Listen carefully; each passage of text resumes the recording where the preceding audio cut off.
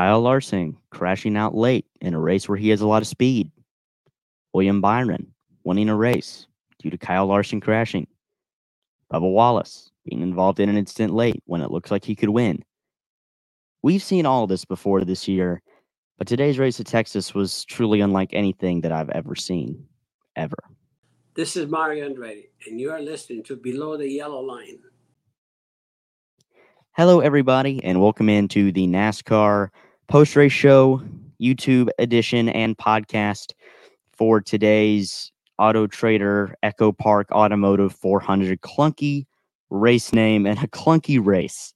The racing product just isn't good at Texas Motor Speedway. It was better towards the end. This race was better than the race there in 2021. It was much better than the race there last year. However, in this race and the Xfinity race, which we'll cover on Tuesday, just simply too many tire issues, too many issues that don't happen anywhere but Texas. That needs to be fixed. Texas is still not a good racetrack. The racing at Texas Motor Speedway is not good. However, it was good for like 10 laps when you had Bubba and Larson going for the win. And Kyle Larson, who would have easily won this race probably if not for Daniel Suarez spinning before the Blaney crash and then all the chaos unfolded, spins on the inside of Wallace, backs it into the wall, and going to one of his worst tracks, if not his worst track at Talladega. He's only 2 points above the cut line. Bubba Wallace, who collected 3 total stage points today, won the pole and comes out third, the most disappointing third of his career, probably. Had a chance. He beat out Larson. Like, Larson made a mistake. His car got loose. Just couldn't beat out Byron.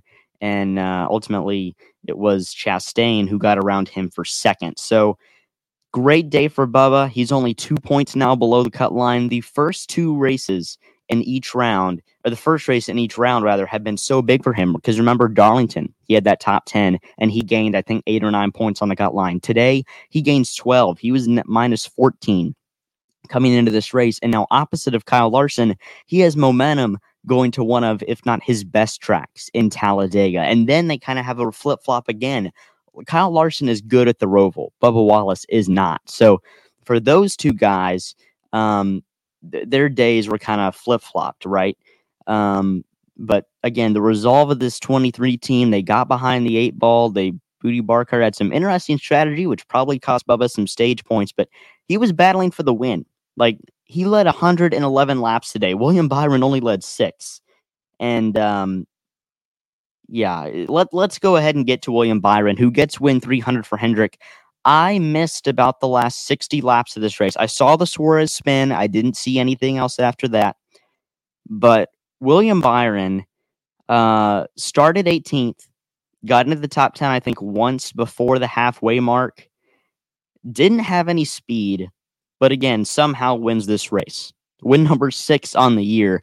A free pass to the round of 12, or to the round of 8, which it would have been a little dicey for him, I think. I think he still would have made it. I still have him in my championship 4 just because of his uncanny ability this year to win races. We've seen him dominate, like at Las Vegas. And then we've seen him be fast and then just steal one late, like at Phoenix. We've seen races like Darlington and this one today at Texas where he just kind of shows up late and steals one. We saw races like Atlanta where he won in a rain delay, and then Watkins Glen where nobody thought about him at first, and then midway through the race, he takes over and he just put his foot on the neck of the field and didn't let up. But win number 6, congrats to Willie B. A breakout year. He's finally closing out races. Most deserving win, no, but in NASCAR deserves has nothing to do with it. And ultimately, right spot, right time.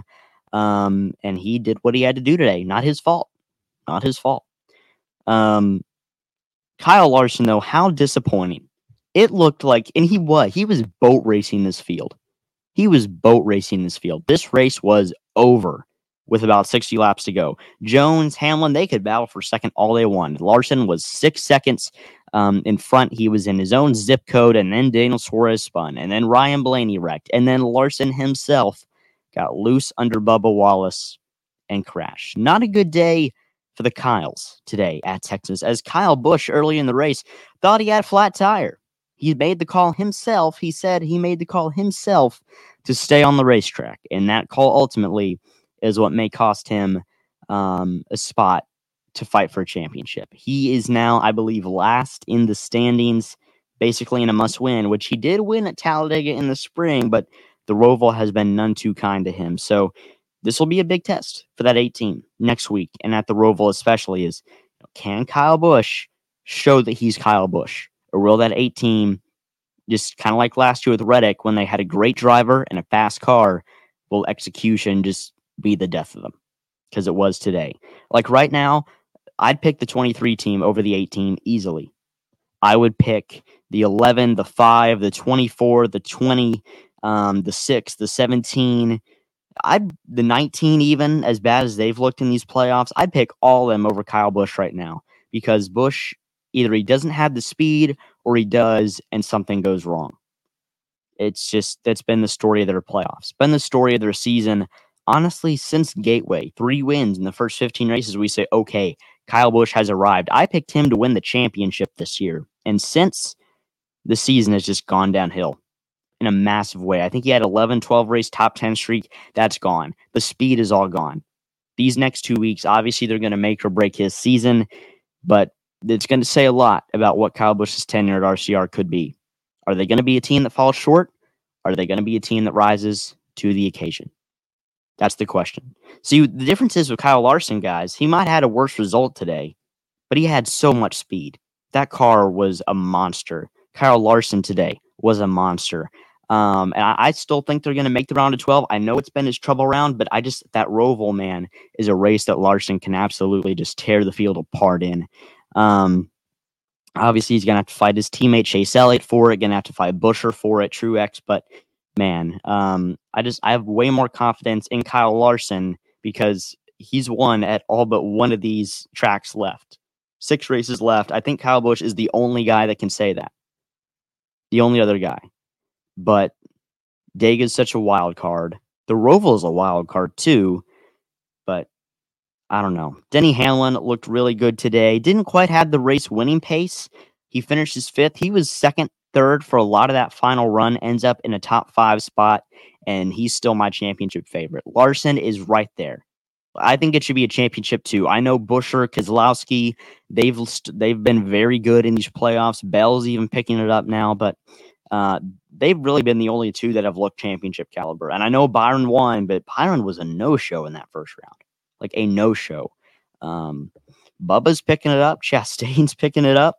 It's going to be a wild ride. Ryan Blaney today was in the top 5 and had a great run going, and he ends up 28th due to a wreck.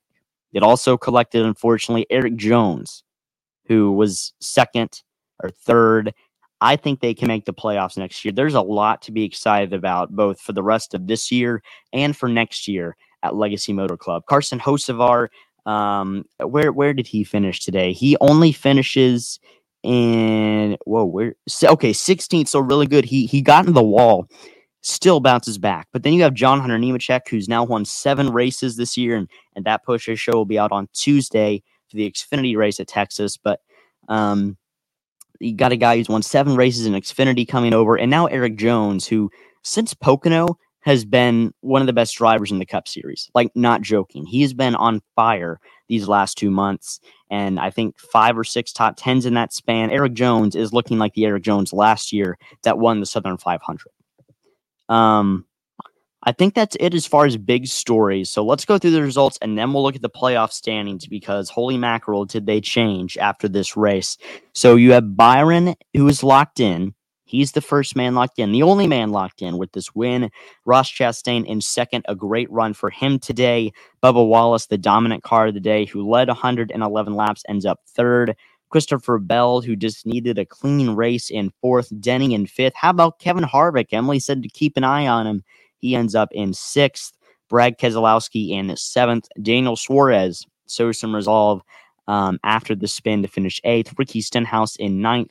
Chase Briscoe 10th. Chase Elliott 11th. Alex Bowman 12th. Justin Haley, solid run in 13th. Chris Buescher in 14th. He was disappointed. You could tell he was very fast. Started on the outside pole and led a couple laps. It just wasn't in the cards today for him to get a good finish. Michael McDowell was fastest in practice, ends up 15th. He had a fast car today. Hocevar 16th. Martin Truex, what's wrong with him? Like, really, what's wrong with him? There's just no speed in that team. And I don't know what's going on. One of the strongest teams in the regular season champ, and now they're kind of folding under the pressure. The buffer helps, but like Larson, Dega is not a good track for Truex. The Roval is. Road courses are, but I wouldn't put all my eggs in that road course basket. They're going to have to do well at Talladega. It's not as imperative that the 19 team does well at Talladega like it is for Larson, but it's still big if they run well there. Eric Almirola 18th, Ty Dillon 19th, Burton in 20th, Joey Logano 21st. How about BJ McLeod getting a 22nd on speed? Hey, I know they just sold their charter. They're not going to be running full-time in Cup next year, but that's still impressive. Ryan Preece 23rd, Zane Smith 24th, Tyler Reddick 25th. He led 36 laps, and then they got off strategy, and then the car fell off a cliff. What could have been a banner day for 23-11 ends up as one half great, one half bad. Just unfortunate. That was a regular season 45 team race, not a playoff 45 team race. Corey LaJoie 26th went for a spin today. Austin Cindric 27th. Blaney, Allmendinger, Jones all caught up in that multi-car incident 28th, 29th, and 30th. Larson 31st. JJ Yaley 32nd. Ty Gibbs got together with Denny Hamlin on pit road. The damage didn't seem to affect Denny's car, but it took Ty Gibbs out of the race. Kyle Busch 34th, Todd Gilliland 35th, and Austin Dillon, who blew a tire early, only completed 40 laps, is scored in last. Let's see if we have the updated standings yet. If not, we'll head on over to ESPN, and we do not, in fact, have the updated standings. Oh, let's go with ESPN NASCAR points, and we will check over there for that. Alrighty. So, yeah, Byron locked in. 6 wins this year. Half of his top 5s have been wins. Over half of his top 5s have been wins. I think this is accurate. I hope it is. Denny Hamlin is plus 37. Christopher Buescher is plus 20. Christopher Bell is plus 18. You have Martin Truex plus 17. Ross Chastain plus 10. Keselowski plus... I'm sorry.